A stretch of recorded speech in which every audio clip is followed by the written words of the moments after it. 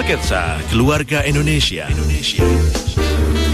Program radio yang dipancar luaskan di seluruh Indonesia melalui jaringan Heartland Network untuk memperkokoh Indonesia melalui keluarga. Tapi sebelumnya kami ingin menyapa seluruh pendengar yang merilai siaran di hari ini. Radio Respon 93,0 FM Padang, Radio Harmoni 97,0 FM Makassar, Radio Heartline 91,7 FM Lampung, Radio Heartline 100,6 FM Jakarta, Radio Heartline 92,2 FM Bali, Radio Heartline 94,4 FM Samarinda, Radio DKJ 103,4 FM Lubuk Linggau, Radio Shalom 90,2 FM Tobelo Halmahera, Radio CSW 89,40 FM Manado, Radio Gala 107,8 FM Banyuwangi, Radio Elisa 103,9 FM Salatiga, Radio Bonapit 90,1 FM Tarutung, Radio SGFM Blitar, Radio Suara Kasih 99,5 FM Tarakan, Radio Pemulihan Kasih 96,5 FM Bajawa Flores, Radio Rasinda Karanganyar Solo, dan Radio Shalom 107,7 FM Kediri, Jawa Timur.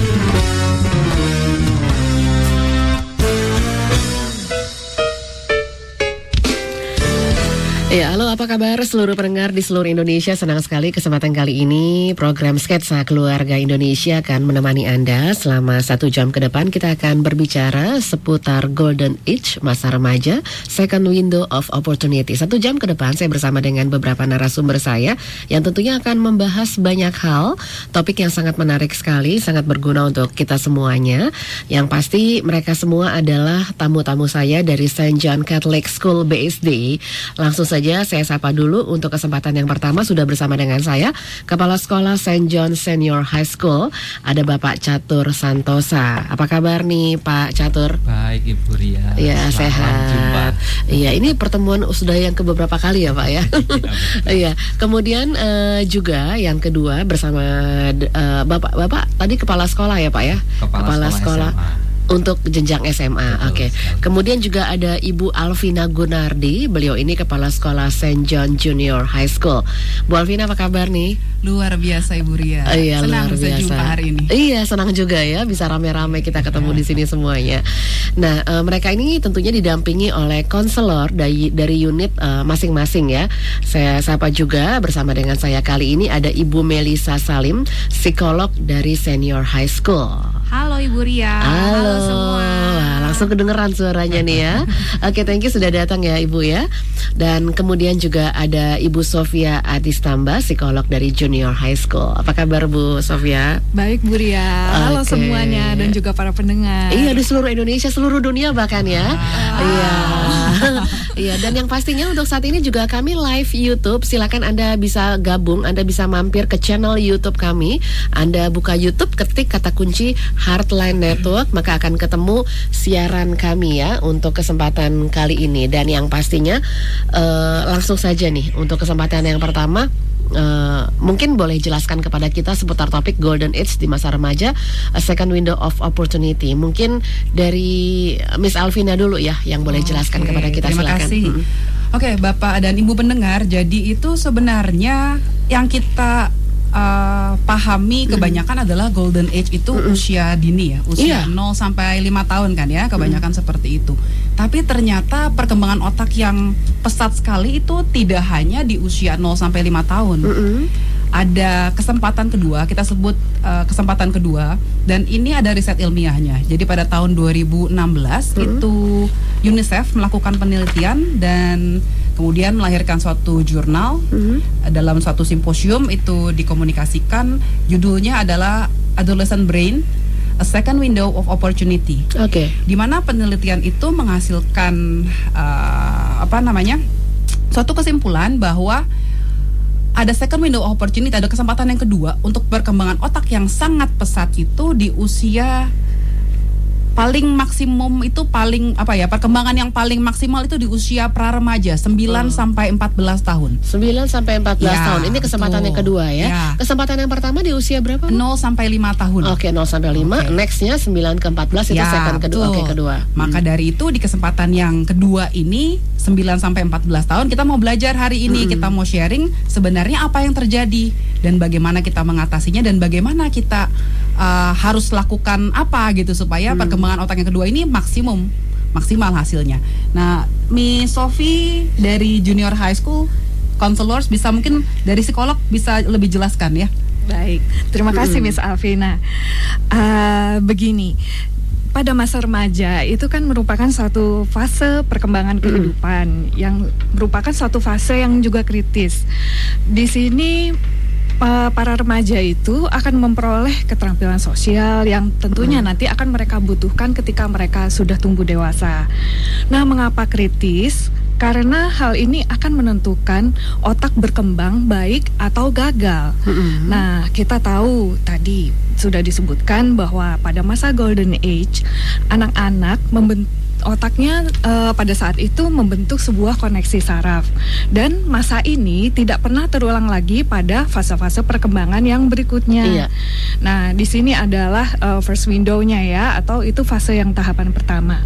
Nah, kemudian sekarang kita mengetahui bahwa ternyata ada kesempatan lagi nih, ada satu kesempatan untuk mempengaruhi perkembangan otak anak-anak melalui nutrisi.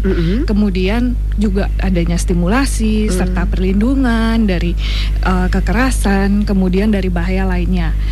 Nah, di dalam riset yang dilakukan oleh UNICEF, ternyata perkembangan otak itu tidak hanya terhenti pada usia golden age. Ya, jadi otak mengalami fase kedua. Nah, di sini adalah second window-nya, second window of opportunity, gitu. Jadi pada saat ini otak juga mengalami sebuah perkembangan yang pesat karena pengaruh hormonal. Apalagi zaman sekarang ya, Bu ya. Iya, betul. Nah, ini terjadinya di rentang usia sekitar 9 sampai 14 tahun. Pengaruh hormonal ini. Ya, jadi berawal nih pada masa puberti ya, atau pubertas. Di sini adalah sebuah kondisi di mana structural modeling atau neural reconfiguration of key brain system. Jadi ini merupakan basic awalnya nih dari awalan tahap perkembangan yang berikutnya. Nah, kemudian ketika mereka masuk pada usia early adolescence atau masa remaja awal, di sini juga menjadi satu masa yang krisis karena di sini terjadi time of rapid learning and brain development.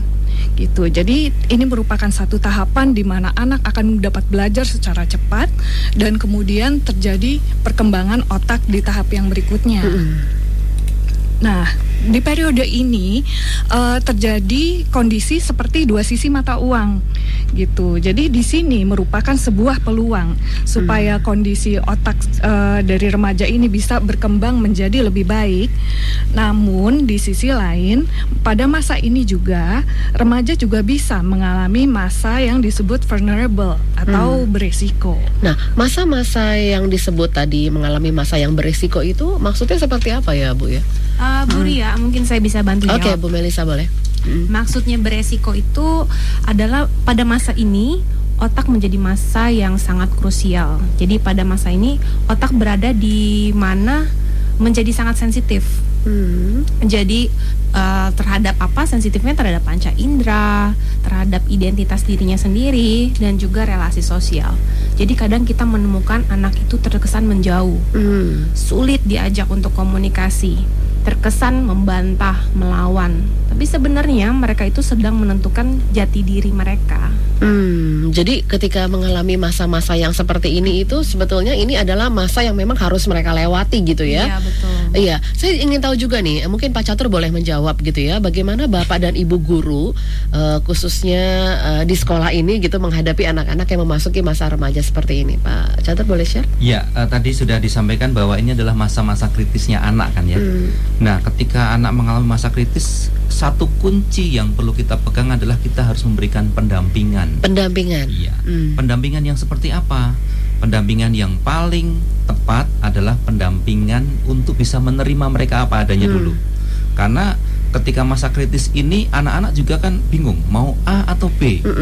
Ketika mau A kadang-kadang melawan, ketika mau B kadang-kadang salah dengan kultur yang ada di dalam keluarga. Maka sebaiknya hal yang dilakukan oleh orang tua adalah menerima keadaan dulu, karena mau nggak mau ini kan akan dilewati mereka. Berarti itu step pertama menerima mereka apa adanya. Dulu apa adanya. Okay. Ketika mereka diterima apa adanya, mereka sudah merasa nyaman dulu dengan kondisi kritisnya ini.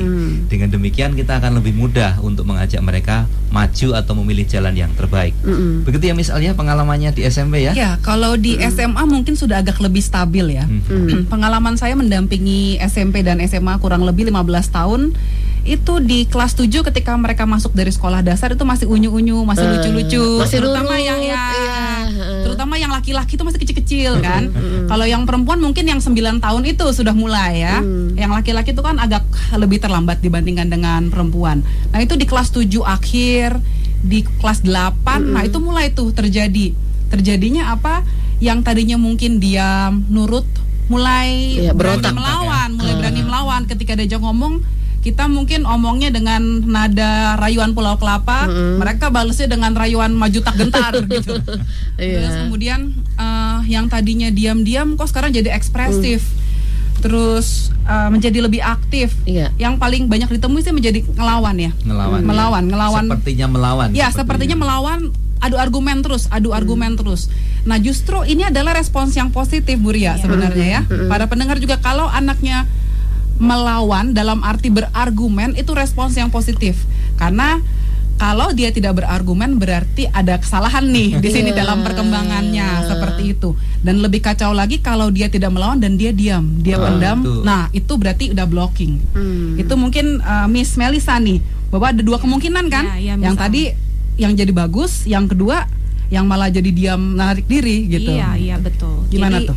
Saya bisa bantu jelaskan lagi. Kira-kira seperti ini. Tadi sudah saya jelaskan sedikit kalau otak berada pada masa yang sensitif kan.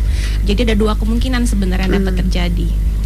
Kalau direspon dengan lingkungannya, dalam arti di rumah dengan orang tua ataupun di sekolah dengan teman-teman, dengan guru, dengan baik, maka akan terjadi yang namanya istilahnya itu positif spiral. Positif spiral. Iya. Kalau sebaliknya terjadi penolakan di situ, maka akan terjadi yang namanya negatif spiral. Saya coba bahas satu persatu ya.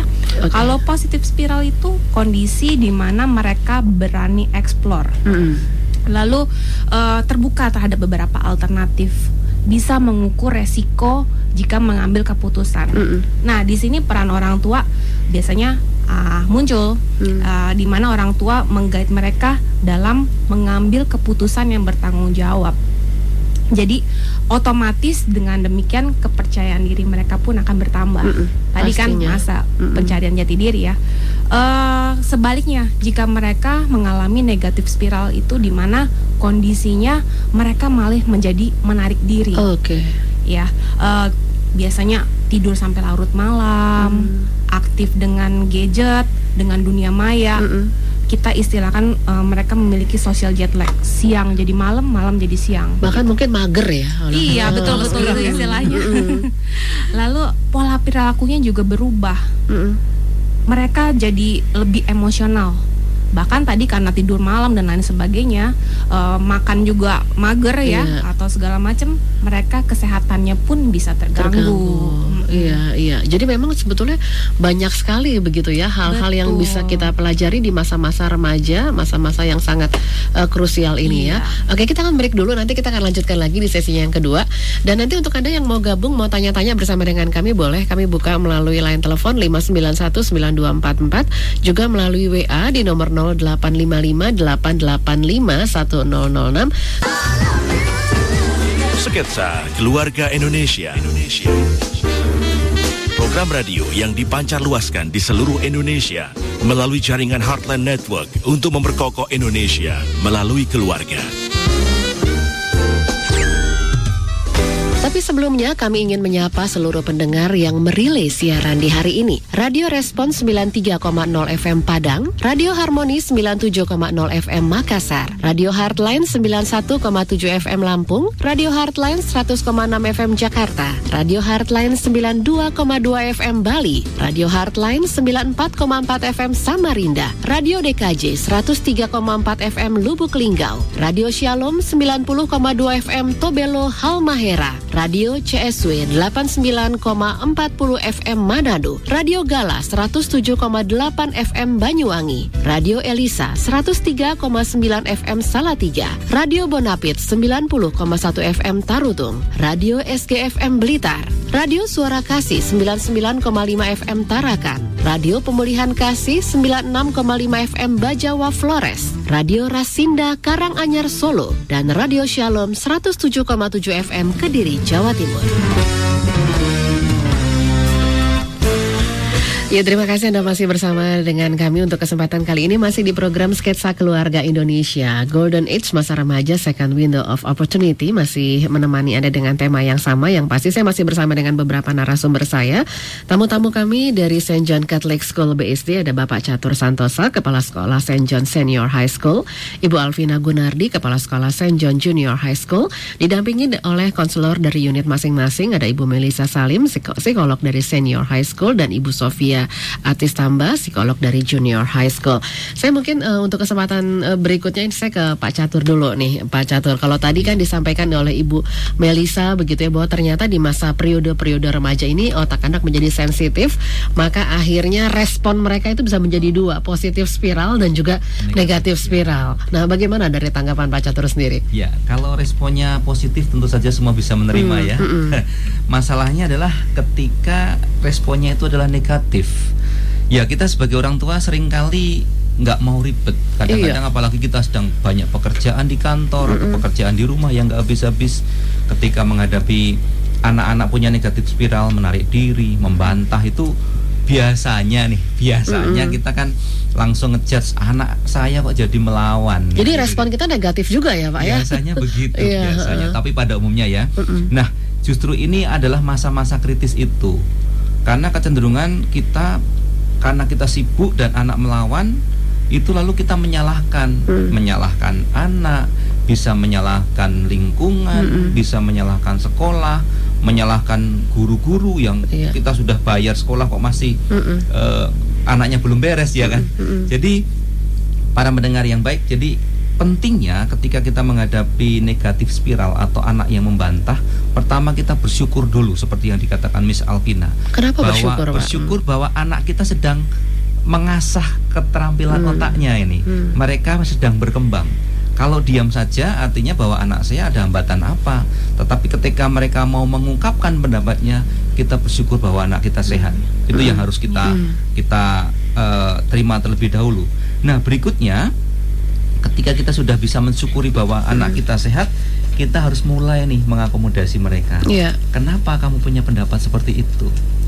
Lalu anak kan merasa diajak ngobrol nih. Ini sebenarnya momen yang pas untuk diskusi ya. Betul. Baik itu responnya negatif atau positif, ini momen yang pas untuk menyampaikan atau menyelipkan value-value dalam keluarga ya Pak ya. Benar sekali Bu Ria. Jadi ketika anak mau mengkomunikasikan dengan membantah, itu kesempatan yang baik. Ini adalah sebenarnya sinyal bahwa saatnya kita membuka diri, saatnya kita memberikan pendampingan dengan sabar. Karena bagaimanapun juga periode ini harus dilewati oleh anak kan. Nah, ketika kita bisa mendampingi dengan baik, tentu saja hasilnya baik. Tetapi kalau pendampingannya salah, bisa jadi pertumbuhannya menjadi salah. Ini adalah the golden kedua, kesempatan kedua tadi. Kalau pendampingan kita tidak tepat, kesempatan kedua hilang. Tetapi kalau pendampingan kita tepat, kita bisa menerima, mengakomodasi, bisa berdiskusi, kesempatan kedua itu sudah di depan mata. Iya, betul. Saya pengen dapat contoh dong, mungkin dari para psikolog juga nih ya yang mendampingi untuk kesempatan kali ini. Ada contoh pendampingan seperti apa yang dilakukan oleh St. John Catholic School BSD? Gitu, mungkin di SMA ya. Oh, di SMA boleh. Di seperti SMA, apa nih? Ini kan masa-masa mereka udah ngerasa, wah udah besar nih gue nih gitu. Jadi di SMA itu biasanya menentukan jati diri mau kemana mereka nanti kuliah. Oh, nah ini dia nih. Biasanya terjadi, aduh, Miss masih bingung nih mau kuliah kemana. Jurusannya saya pengennya jurusan kuliah A. Mama saya pengen jurusan kuliah B, atau papa saya bilang jurusan kuliah B ini potensinya bagus. Pokoknya berseberangan deh tuh ya. Jadi terkadang mereka datang ke kami para konselor dengan kebingungan tadi memilih jurusan. Biasanya kami para konselor memakai data. hasil dari psikotes. Biasanya kan kita kan ada psikotes ya di sekolah secara reguler tiap tahun ya. Jadi kita kembali mereka merefer dari hasil psikotes tadi.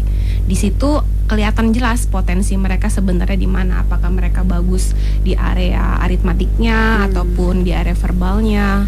Lalu biasanya juga ada dari sikap sosialnya juga diukur kan di psikotes itu, sikap kerjanya juga. Baru kita hubungkan ketiga hal tadi dengan minatnya mereka.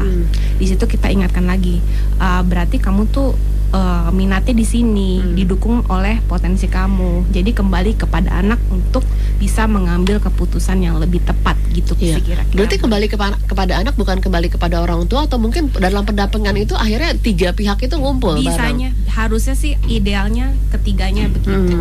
Jadi kita sekolah, orang tua dan anak bersinergi untuk bisa menentukan keputusan yang paling baik. Sebaiknya memang anak yang ngambil keputusan ya, karena mereka yang akan jalanin itu ya. Betul.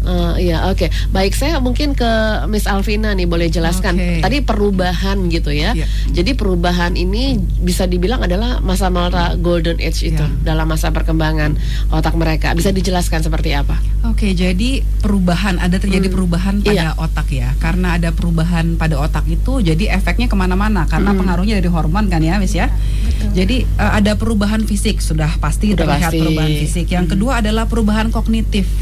Nah, perubahan kognitif itu perubahan pola pikir. Nah, itu yang menyebabkan anak-anak mulai berpikir secara kreatif dan secara kritis. Jadi tidak menerima apa saja. Kalau ketika usia-usia sebelumnya mereka masih menganggap orang tua adalah yang maha benar, guru adalah yang maha benar. Tapi mulai usia pra remaja itu ketika otak berkembang, berpikir dan mereka mulai kritis, mereka mulai mempertanyakan. Terus kemudian juga ada terjadi yang namanya perubahan nilai sosial. Misalnya yang tadi ya teman baiknya ya teman-teman baik di rumah dengan saudara, dengan keluarga, teman-teman hanya di sekolah. Nah, tapi ketika mulai masuk usia pra remaja ya, kalau perempuan di 9 itu, nah itu mulai mereka ada yang namanya peer pressure. Teman dari menjadi grup sangat penting. Teman menjadi sangat penting. Kalau dulu bilangnya geng ya. Geng ya. Punya geng-gengan nih gitu kan. Nah, itu menjadi sangat penting. Dan mereka kecenderungannya teman adalah yang benar. Nah, itu hati-hati di situ. Jadi mereka merasa di usia itu geng saya nih yang saya dengerin ya. Nih saya mereka ikut apa-apa kata geng. Mereka ini gue banget. Gitu. Yang nerima mereka. Iya, karena teman-teman yang bisa menerima mereka apa adanya menurut mereka. Menurut dia juga ya. Nah, tapi pengaruh teman seperti apa kan kita belum tahu ya. Tapi yang ada di persepsi mereka bahwa kami atau saya adalah bagian dari mereka. Mereka penting buat saya. Terus kemudian identitas diri, mencari identitas diri saya itu apa sih, maunya apa sebenarnya. Nah, mulai muncul idola-idola, mau imitate, mau seperti mereka gitu. Itu di usia itu ya. Iya, jadi mulai suka K-pop nih, kurus-kurus nih, mau dong seperti itu, kurus-kurus seperti itu. Kayak di drakor-drakor ya. Iya gitu, mau seperti itu. Terus kemudian karena juga pengaruh otak itu, perubahan emosional. Karena tadi ketidakstabilan usia itu karena pengaruh hormon jadi tidak stabil. Terus kemudian jadi suka galau-galau, tapi nggak tahu kenapa ya aku galau ya mah gitu. Pokoknya galau aja judulnya. Iya, galau, gundah gulana. Nah, gitu. Mungkin itu yang perubahan yang terjadi. Berarti bisa dibilang dari ujung rambut sampai ujung kepala nih ada perubahan di dalam dan juga di luar ya. Kalau perubahan itu kelihatan keluar, notice gampang. Tapi kalau yang justru yang dipendam-pendam itu yang waduh kenapa ini? Oke, Miss Sofia menambahkan? Oh iya betul. Nah, dari yang tadi dijelaskan oleh Miss Alvina, ada perubahan fisik, kognitif, emosi dan sebagainya. Nah, ini semua terjadi karena memang ada perubahan-perubahan nih pada perkembangan otak remaja karena pengaruh hormon yang tadi sudah dijelaskan sebelumnya. Nah, namun pada saat dasarnya otak remaja itu belum matang sepenuhnya gitu, sehingga mereka masih cenderung melakukan hal yang memiliki resiko tinggi. Nah, hal ini terjadi karena salah satu bagian otak yang namanya prefrontal cortex. Di situ belum tumbuh dengan sempurna. Berbeda dengan otaknya orang dewasa, ketika prefrontal cortexnya sudah matang, di sana fungsi perencanaan, kemudian penalarannya sudah berfungsi dengan sempurna, sehingga mereka dapat mengambil keputusan dengan lebih baik. Nah, kemudian di sini juga ada organ yang namanya organ amigdala. Ini berfungsi untuk berkaitan dengan perkembangan emosi juga. Nah, di sini adalah tempat untuk emosi. Mungkin siswa bisa jadi lebih impulsif, kemudian hasrat-hasrat siswa jadi lebih dominan di usia ini gitu. Nah, kemudian ada lagi nih yang namanya pusat memori yang terletak di hipokampus. Nah, di sini juga mulai berkembang nih hipokampusnya siswa, sehingga ketika hipokampus ini sedang tumbuh dengan pesat, itu perlu terus-menerus mendapat rangsangan yang tepat. Rangsangan dari luar ya? Iya, dari luar, supaya ini bisa tumbuh dengan baik dan optimal nantinya ketika mereka dewasa. Nah, di sini otak itu kan perkembangannya ada tahapannya sampai tahap tertentu, kemudian nanti ada saatnya neuron sudah tidak lagi berkembang, kemudian mati pelan-pelan. Nah, ketika otak mendapat rangsangan yang baik dan tepat, ketika nanti pada saatnya mereka sudah lebih tua, kemudian neuron-neuron itu seharusnya mati, nah kondisi ini masih bisa diperlambat dan masih bisa dipertahankan. Nah, cara-caranya adalah misalnya dengan tetap bekerja, berkomunitas, bergaul gitu. Jadi aktif melakukan ya, hal-hal yang positif. Nah, kalau terkait lagi dengan perkembangan ketika seseorang berada dalam usia remaja, pertumbuhan neuron remaja ini juga perlu dibantu dan didukung karena otaknya sedang berkembang, kreativitasnya terus bertumbuh. Nah, oleh karena itu pada usia ini sangat penting nih bagi mereka untuk bisa mendapat berbagai macam kesempatan. Misalnya mereka bisa mengembangkan skill-skills, bakat-bakat yang mereka sukai. Kemudian mereka mungkin bisa ikut lomba-lomba gitu ya. Kalau di sekolah ataupun di tempat lain ada kesempatan nih mereka bisa ikut lomba, bisa mengembangkan diri. Hal-hal seperti ini nih sangat baik untuk merangsang perkembangan otak mereka. Oke, iya. Saya tertarik tadi yang Ibu sampaikan begitu, di mana mereka memang karena otaknya itu berkembang sangat cepat sekali, dibutuhkan yang namanya kegiatan gitu ya. Nah, bagaimana apa yang dilakukan oleh teman-teman di St. John Catholic School BSD khususnya mewadahi kreativitas mereka yang sangat aktif sekali gitu melalui perlombaan-perlombaan? Apa saja kegiatan-kegiatan yang dilakukan? Mungkin saya bisa bantu ya. Oke, boleh bantu. Mungkin saya bisa bantu. Jadi kami di St. John's itu kami memberikan kesempatan setiap anak untuk bertumbuh sesuai dengan potensinya. Jadi ada banyak sekali kegiatan. Di setiap minggu kami mengalokasikan 2 jam pelajaran itu untuk anak-anak berkreasi seperti itu. 2 jam. 2 jam pelajaran dalam 1 minggu, 2 jam pelajaran. Jadi kami melakukan pembelajaran luar kelas seperti itu. Misalnya seperti science fair. Anak-anak itu dalam kelompok membuat suatu project science, dan itu harus dikomunikasikan seperti itu. Mereka harus menjual ide, membuat ide baru dan menjual ide. Layaknya mereka pengusaha gitu ya. Seperti itu. Tidak untuk dijual kalau untuk yang science, tapi kalau untuk bisnis mereka jual gitu. Mereka cari duit juga di situ.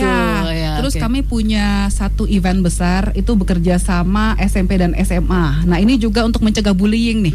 Apa tuh yang dilakukan? Iya, jadi anak kelas 7 sampai 12 bekerja sama, ratusan anak diberdayakan dan di-empower di situ untuk membuat satu event besar setiap bulan September namanya SYNC. Apa St. Youth National Cup. Jadi ada dalam bentuk cup dan dalam bentuk pentas seni. Tapi semua itu yang planning, yang organizing, yang implementasi semua anak. Jadi kami tidak menggunakan IO sama sekali. Jadi mereka semua yang ngatur itu. Ya, betul. Terus kemudian kami melihat anak, setiap guru mencoba melihat kelebihan anak di situ. Kalau mereka punya kelebihan dalam satu bidang, kami salurkan apakah dalam bentuk perlombaan. Kalau dalam bentuk perlombaan, kami sering sekali mengirim anak itu dalam 1 tahun ajaran bisa 70 prestasi ya. Itu yang prestasi, belum termasuk yang partisipasi. Maksudnya yang di luar acara yang dilakukan oleh St. John gitu? 70 itu yang berprestasi, yang kita menang, kita ikut lomba dan menang. Di luar? Iya, itu 70 dalam 1 tahun, SMP dan SMA. Dan itu belum termasuk yang kita join tapi belum menang, seperti itu. Dan itu banyak sekali, hampir setiap minggu kami mengirim anak untuk lomba. Bukan hanya lomba, tetapi juga training-training di luar.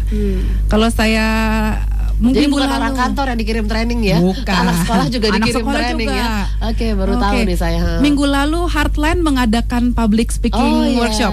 Itu kami mengirim anak YouTuber juga. Itu karena anak-anak yang punya potensi itu kita salurkan dalam bentuk perlombaan, dalam bentuk training, dalam bentuk coaching, baik di dalam maupun di luar sekolah. Itu mereka daftar sendiri atau dari para guru yang melihat ini si ini cocok nih gitu? Bisa dua, ada yang kami tawarkan, ada juga yang kami melihat karena biasanya karena terbatas kami memilih, ada juga yang kami buka kesempatan untuk mereka ikut. Jadi sebisa mungkin lah kami salurkan anak-anak untuk ikut. Iya. Nah, terkait dengan pertumbuhan itu tuh gimana nih? Dari Miss Melisa boleh jelaskan dengan kembali lagi ke perkembangan otak ya. Otak anak dan remaja itu sebenarnya belum sepenuhnya berkembang. Makanya tadi ada yang namanya second kesempatan kedua tadi ya. Karena belum matang di bagian frontal otak seperti yang Miss Sofia tadi sebutkan, yang bertanggung jawab untuk executive functioning memang belum berkembang secara maksimal sampai usia mereka 25 tahun. Sampai 25? Bahkan 25 tahun ya. Jadi hal ini yang menjelaskan kenapa remaja masih perlu bimbingan orang tua. Dalam hal apa? Dalam hal pengambilan keputusan tadi, seperti tadi pemilihan karir, mau kuliah tadi. Benar. Lalu kadang perilaku mereka juga sangat beresiko. Jadi dalam menyusun prioritas juga kadang orang tua masih, kok kamu main dulu sih, latihan basket dulu sih, kok nggak belajar dulu. Jadi masih perlu bimbingan sebenarnya. Kalau anak-anak dulu udah ngerti ya, belajar dulu nih baru main. Kalau sekarang main dulu mereka. Main jangan sampai mengganggu belajar. Iya. Oke, menyusun prioritas itu masih harus butuh pendampingan. Benar. Tapi sebenarnya hal itu semua kenapa sih? Karena mereka masih dalam masa pencarian jati diri. Jadi masih sangat rentan mereka coba-coba bahkan melakukan sesuatu yang beresiko. Beresiko. Pernah mengalami satu kejadian beresiko yang sebetulnya menurut Anda itu fatal atau bagaimana? Ketika anak waktu itu ada hobinya naik motor mungkin ya. Oh ya. Nah, gimana nih anak-anak sekarang kan SMP SMA udah maunya udah boleh punya izin SIM bawa motor, mungkin ya hobinya kadang challenging sekali. Iya, membahayakan juga ya kadang-kadang ya, dan kadang-kadang orang tua nggak tahu itu gitu. Seizin orang tua sih ya biasanya. Nah, kalau di St. John sendiri boleh mereka membawa kendaraan gitu? Ya, kalau saya boleh. Iya, boleh Pak Catur. Di SMA khususnya. SMA yang boleh punya SIM ya. Anak-anak yang boleh membawa kendaraan itu punya syarat. Yang pertama, mereka sudah harus kelas 12. Kenapa kelas 12? Kelas 3 SMA karena mereka secara usia sudah sampai. Oh, betul. Ya, kemudian 17 tahun. Mereka harus mempunyai surat izin mengemudi. Itu belum cukup. Yang boleh membawa adalah punya surat izin mengemudi, diizinkan orang tua, tetapi prestasinya harus bagus. Oh, jadi itu dalam bentuk apa, surat? Dalam bentuk surat, dan kita punya track recordnya. Anak ini secara akademik nilainya bagus, secara attitude baik, maka mereka diizinkan membawa kendaraan ke sekolah. Kalau tidak ada izin baik dari sekolah maupun dari orang tua. Jadi sudah ada agreement juga dengan orang tua. Biasanya kalau pulang jam berapa, Pak? Kalau pulang sekolah? Kalau anak SMA itu pulangnya cukup sore ya. Jam 3.30. Kayak orang kantor ya, Pak ya. Jam 3.30 anak-anak kami masuk jam 7.30. Kemudian jam 3.30 mereka pulang. Baru pulang ya, dan langsung pulang ke rumah yang pastinya langsung ketahuan ya, Pak ya. Jadi menarik sekali nih kalau tadi dari obrolan di sesi 1, sesi kedua kali ini ternyata cara-cara mengajar, cara mendidik gitu ya, guru-guru di St. John's ini sangat mendukung perkembangan otak remaja. Betul ya, yang menjadi murid-murid di sekolah. Boleh dijelaskan seperti apa lagi? Oke, baik ya. Jadi selain kita memahami anak, kita juga harus mensosialisasikan kepada para pendidik di komunitas kami, St. John Catholic School. Sesama guru maksudnya? Sesama guru harus memahami sebuah prinsip. Prinsip yang kita junjung adalah bahwa setiap individu adalah spesial. Unik ya? Unik. Kami membangun kepercayaan bahwa setiap anak yang dilahirkan dan hidup itu dan bisa diizinkan hidup, itu berarti dia sudah dibekali sebuah paket oleh Sang Pencipta. Betul sekali. Tinggal kita kadang-kadang harus membuka paketnya itu. Paketnya ada yang susah dibuka, ada yang gampang dibuka. Unboxing katanya Pak ya. Unboxingnya ini kadang-kadang bungkusnya tebal nih, kadang-kadang bungkusnya tipis langsung ketahuan dalamnya. Nah, ketika guru sudah memahami hal seperti itu, maka dia akan lebih mudah untuk memahami talenta anak-anak. Karena kecerdasan anak-anak itu kan banyak ya. Makin berkembang ya kayaknya Pak Sarang kecerdasannya. Kecerdasannya cukup luas. Ada yang memang kinestetis sekali, ada yang sosialnya bagus, ada yang spiritualnya sangat kuat. Dan justru itu adalah paket-paket yang melengkapi dunia ini kan. Kadang-kadang kita punya harapan anak kita jadi dokter, tapi paketnya yang diberikan oleh pencipta itu ternyata dia lebih cocok untuk menjadi seorang rohaniwan. Jadi hal-hal seperti itu. Nah, bagaimana untuk memahami seperti itu? Kami biasanya memberikan tes kepada anak-anak, psychological test. Di situ akan ketahuan anak ini strength-nya ada di mana. Nah, dengan memahami seperti itu, maka akan lebih mudah juga bagi konselor, para guru, dan setiap anggota yang ada di sekolah itu untuk membimbing anak ini. Caranya tadi seperti yang sudah disebutkan Miss Alvina dan juga rekan-rekan saya yang lain, kasih kesempatan mereka untuk maju, untuk ikut lomba, untuk ikut berorganisasi. Dengan demikian talenta-talenta yang ada itu diasah, akhirnya mereka bisa menemukan passionnya. Iya, tapi menarik juga ya bahwa ternyata memang konselor di St. John Catholic School khususnya di BSD ini, para konselor bimbingan itu tidak hanya menangani anak-anak yang bermasalah ya. Kalau dulu kan ketika anak-anak bermasalah udah larinya ke konselor nih, ke bimbingan gini. Tapi ternyata ini sampai ke hal-hal yang sangat detail sekali ya, sampai ke pemilihan jurusan dan jadi juga tadi berdasarkan data yang ada seperti itu ya. Iya. Itu di SMP SMA seperti itu. Iya, betul. Guru-guru bimbingan. Jadi memang ketika ada masa seperti apa sebetulnya mereka datang ke konselor? Dari para konselor ini. Saya coba bantu jawab ya. Kalau di SMP kami itu punya program namanya individual meeting. Nah, di sini adalah salah satu sarana yang kami lakukan untuk mengenali semua siswa-siswi. Jadi kita kalau di SMP kita melakukan tidak hanya di level tertentu saja, tidak hanya di kelas 7 saja yang baru masuk ke SMP gitu ya. Tapi juga untuk level kelas 8, level kelas 9, setiap siswa dalam 1 tahun ajaran punya kesempatan untuk bertemu dengan kami. Nah, di situ kita mengenali bagaimana perkembangannya mereka, baik dalam proses di sekolah ya, proses belajar, dalam bagaimana dalam relasinya dengan teman-teman, bagaimana relasinya dalam keluarga juga. Dan kalau misalnya mereka punya problem-problem pribadi, bisa curhat juga ya. Curhat. Kita berikan arahan seperti itu. Jadi mereka mungkin kalau sama ini galau-galau sendiri ya Miss ya, pusing-pusing sendiri gitu, nggak tahu gimana. Terus mereka juga punya kesempatan, misalnya bukan kita yang memanggil ya, tapi mereka yang datang sendiri ke ruang konseling, mereka mau konsultasi, itu juga bisa dilakukan. Jadi ruang konseling bukan ruang yang menyeramkan, Bu Ria. Iya, ya, pada pendengar. Kan kesannya, kenapa tuh dia ketika masuk ya. Bermasalah ataupun tidak, pasti ada kesempatan untuk bertemu dengan konselor. Gunanya apa? Untuk mengenali, recognize tadi. Betul. Kadang-kadang memang mereka lebih mau terbuka di luar rumah daripada di dalam rumah ya. Karena masuk masa remaja tadi. Dengan tadi yang sudah kita sampaikan bahwa orang tua ketika bisa menerima. Kenapa anak-anak itu senang di konselor? Karena konselor bisa menerima kondisi mereka apa adanya. Nah, ketika para pendengar, Bapak Ibu semua bisa mulai menerima keunikan anak, tingkah lakunya yang mungkin kadang-kadang seperti melawan, tapi bisa dipahami dan diterima, pasti mereka juga akan lari ke orang tua kok. Lambat laun mereka akan terbuka pasti, semua ya. Karena orang tuanya sendiri kok pasti akan terbuka. Iya, saya ke Bu Melisa nih. Bagaimana sebetulnya peran kita sebagai orang tua ataupun juga guru untuk bisa mengarahkan dan juga mengoptimalkan mereka gitu. Tidak hanya sebatas wacana. Kadang-kadang kan kita pikir saya tahu nih saya harus begini, tapi ternyata implementasinya agak sulit gitu. Nah, gimana peran kita sebagai orang tua dan juga guru? Iya, sebenarnya kita para orang tua dan guru senantiasa harus terus belajar sih sebenarnya kalau menurut saya.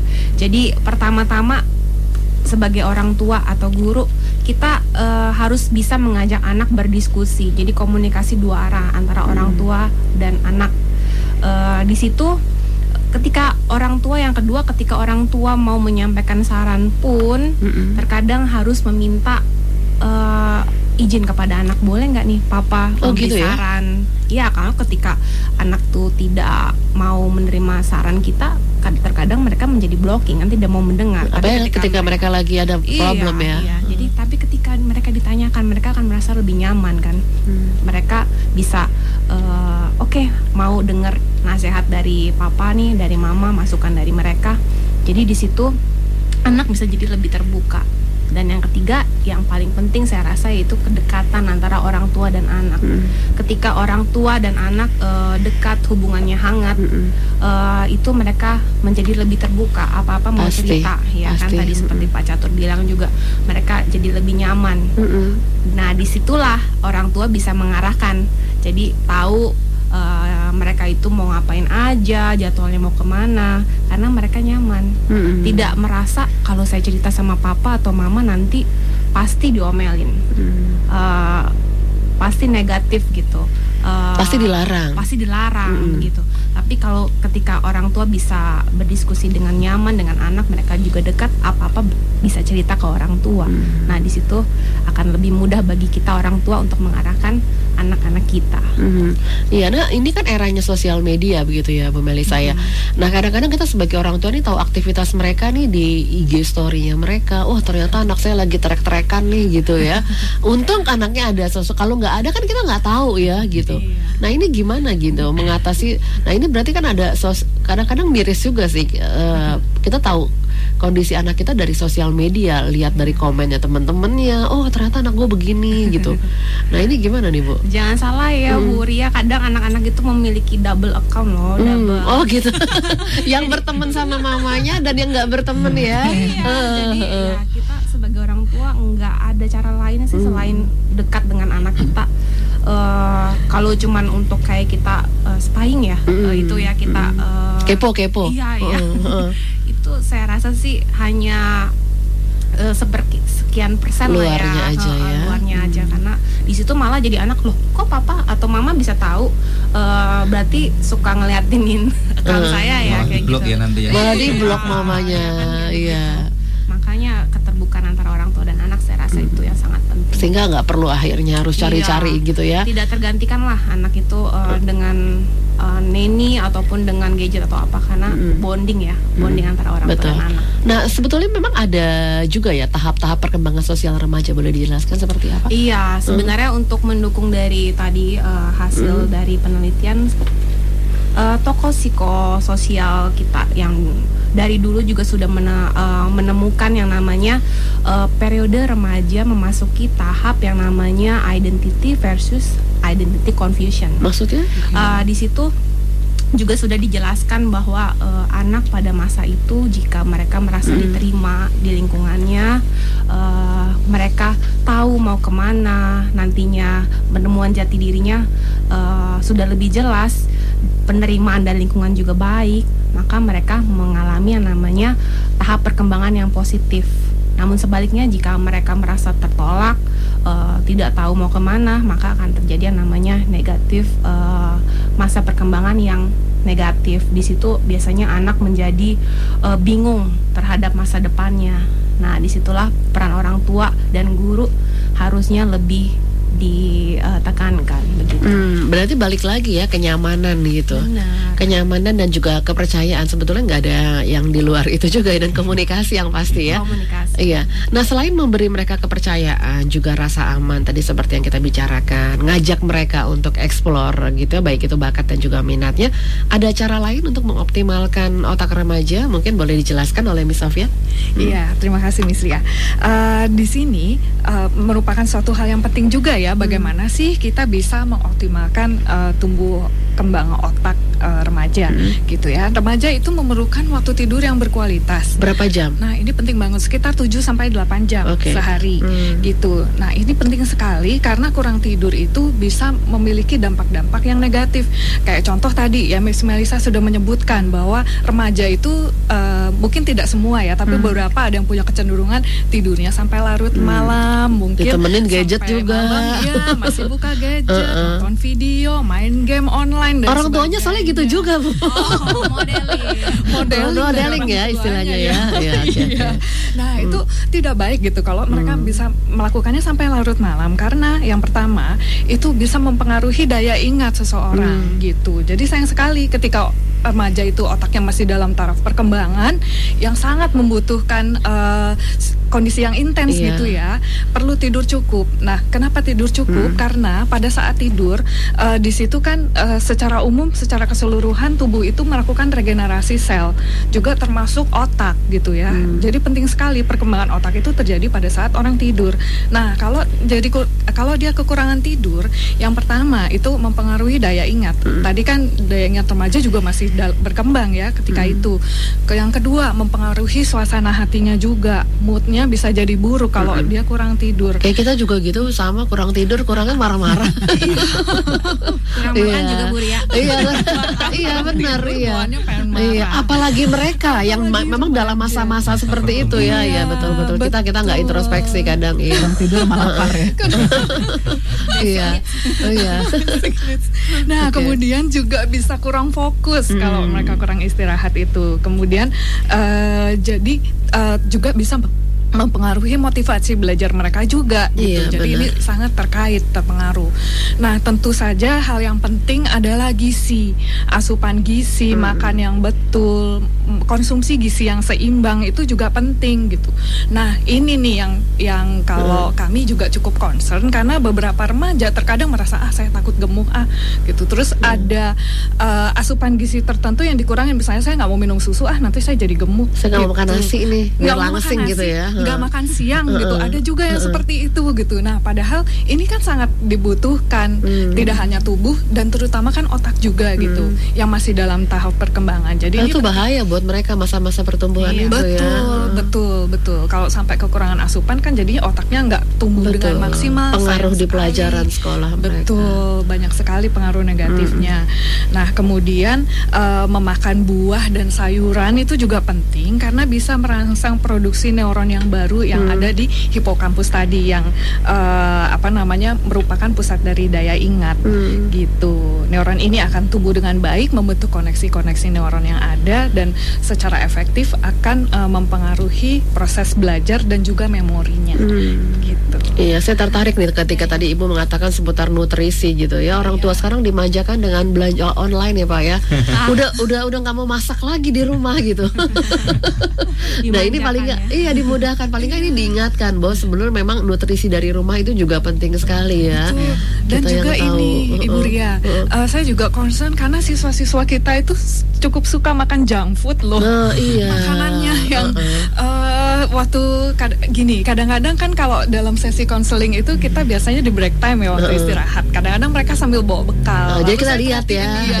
Mereka makannya apa gitu, terus makannya junk food, makannya terus yang saya mungkin nggak perlu sebutkan lah ya, tapi kok yang kandungan gizinya tuh kurang gitu. Sesekali sih nggak apa-apa sebetulnya ya, kalau memang orang tuanya buru-buru gitu loh. Nah, ketika itu saya penasaran kan, saya tanya, kamu biasanya sehari-hari makannya apa sih?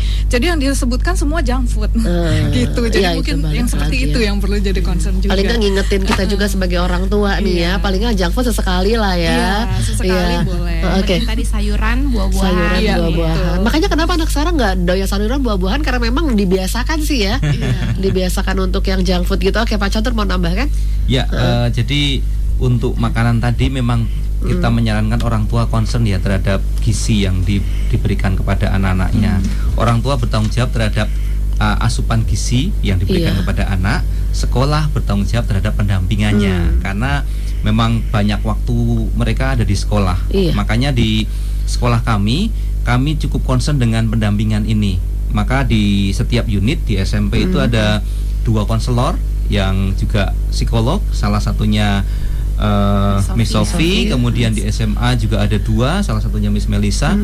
Mereka ini tulang punggungnya kami untuk mendampingi anak-anak, meskipun juga guru-guru dan seluruh anggota komunitas kami bertanggung jawab juga untuk mendampingi anak ketika mereka melihat anak ini ada sesuatu yang sepertinya perlu pendampingan, kita lakukan pendampingan. Kayak orang tuanya di sekolah ya. Betul. Jadi diharapkan sekolah bisa menjadi second home for the children gitu loh. Gitu. Iya, jangan sampai akhirnya mereka cari di luar ya, di luar sekolah dan juga di luar rumah. Tapi memang juga perlu kerjasama dengan orang tua ya. Komunikasi dengan orang tua di sekolah itu sangat penting. Dimanapun putra putri para pendengar Bapak Ibu semua sekolah, jadilah komunikasi yang baik dengan pihak sekolah karena ini sangat membantu sekali ya, sangat membantu sekali buat orang tua gitu.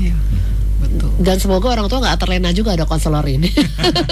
Gimana nih sebetulnya, boleh Miss Alvina boleh tambahkan? Iya, jadi pada prinsipnya adalah kami bersinergi, kerjasama. Jadi sekolah itu adalah second home. Rumah itu harus jadi home, bukan jadi house, sekedar house. Atmosfernya harus kedekatan seperti itu. Home sweet home. Home sweet home. Gitu.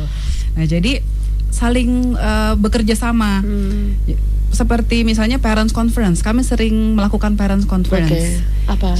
Jadi dalam 1 tahun itu pertengahan, jadi 1 tahun dibagi dalam 4 quarter ya Ibu ya. Bagi jadi rapot ya ketika bagi rapot kan 4 kali dalam 1 tahun. Nah di setiap pertengahan quarter itu wali kelas menghubungi orang tua, bisa menghubungi via email, bisa telepon ataupun bisa datang ke sekolah gitu.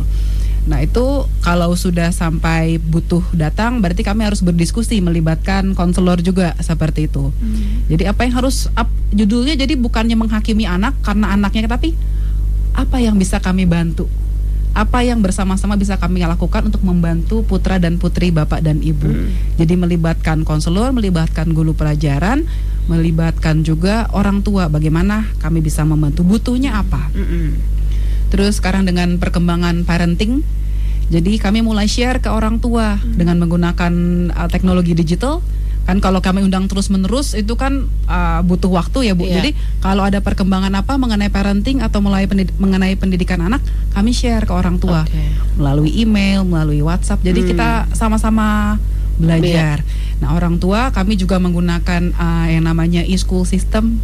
Jadi orang tua itu bisa update melalui aplikasi. Oh, aplikasi yang dikeluarkan oleh St. John Catholic School. Iya, betul. Jadi nilainya anak seperti apa, perilakunya. Jadi catatan-catatan perilaku yang baik maupun yang kurang baik itu tercatat. Orang tua bisa lihat. Ada jejak digitalnya. Ada jejak digitalnya. Absensi juga. Absensi juga. Ya. Hari ini belajar apa? Tahu orang tuanya. Hari ini di kelas itu belajar apa, orang tuanya tahu. Seperti itu. Terus beberapa dokumen pembelajaran juga dibagikan. Jadi orang tua bisa memantau tujuannya apa, untuk membantu. Sekolah membantu, orang tua membantu. Sekolah belajar, guru belajar, orang tua juga belajar. Jadi kalau ada bahan-bahan yang orang tua butuh pelajari, kita share ke orang tua. Jadi mereka bisa buka secara digital. Tadi mengenai nutrisi Bapak dan Ibu pendengar ya, itu menjadi concern kami sejak 2 tahun yang lalu, karena beberapa anak mulai diet karena mau jadi seperti K-pop tadi Ibu. Jadi ketika masuk kelas 7 awal, kurang lebih 1 quarter dalam pelajaran pendidikan jasmani, olahraga dan kesehatan, itu anak-anak membuat health journal. Jadi mereka mencatat makanan apa hari ini, aktivitas apa yang mereka lakukan untuk supaya nutrisinya cukup dan juga tidak kegemukan. Jadi timbangannya berapa, tingginya berapa. Nah itu 1 kuartal kami dampingi. Setelah itu kami lepas supaya sudah menjadi habit. Nah ini mungkin kerjasama dari orang tua. Seperti itu. Jadi kita coba sama-sama bekerja sama untuk kebaikan anak ini, untuk perkembangan. Jangan sampai akhirnya anak dibully juga gitu ya karena penampilan mereka ya. Oke, saya harus akhiri nih karena waktu juga sudah jelang ke pukul 11. Mungkin ada pesan-pesan yang mau disampaikan dulu dari Pak Catur? Oke, baik. Ya. Baik para pendengar Bapak Ibu semua. Jadi memang masalah anak itu kadang-kadang unik. Kadang-kadang kita menghadapi up and down, tetapi itu itu adalah periode yang harus dilewati oleh anak. Satu kata kunci yang perlu diingat adalah bahwa kita harus bisa memahami anak kita sendiri. Kita pahami, kita ajak diskusi, kita ajak ngobrol. Jangan sampai kita menjustifikasi anak bahwa kamu anak yang melawan atau kamu anak nakal. Dan saya sangat yakin bahwa para pendengar semua sudah melakukan ini.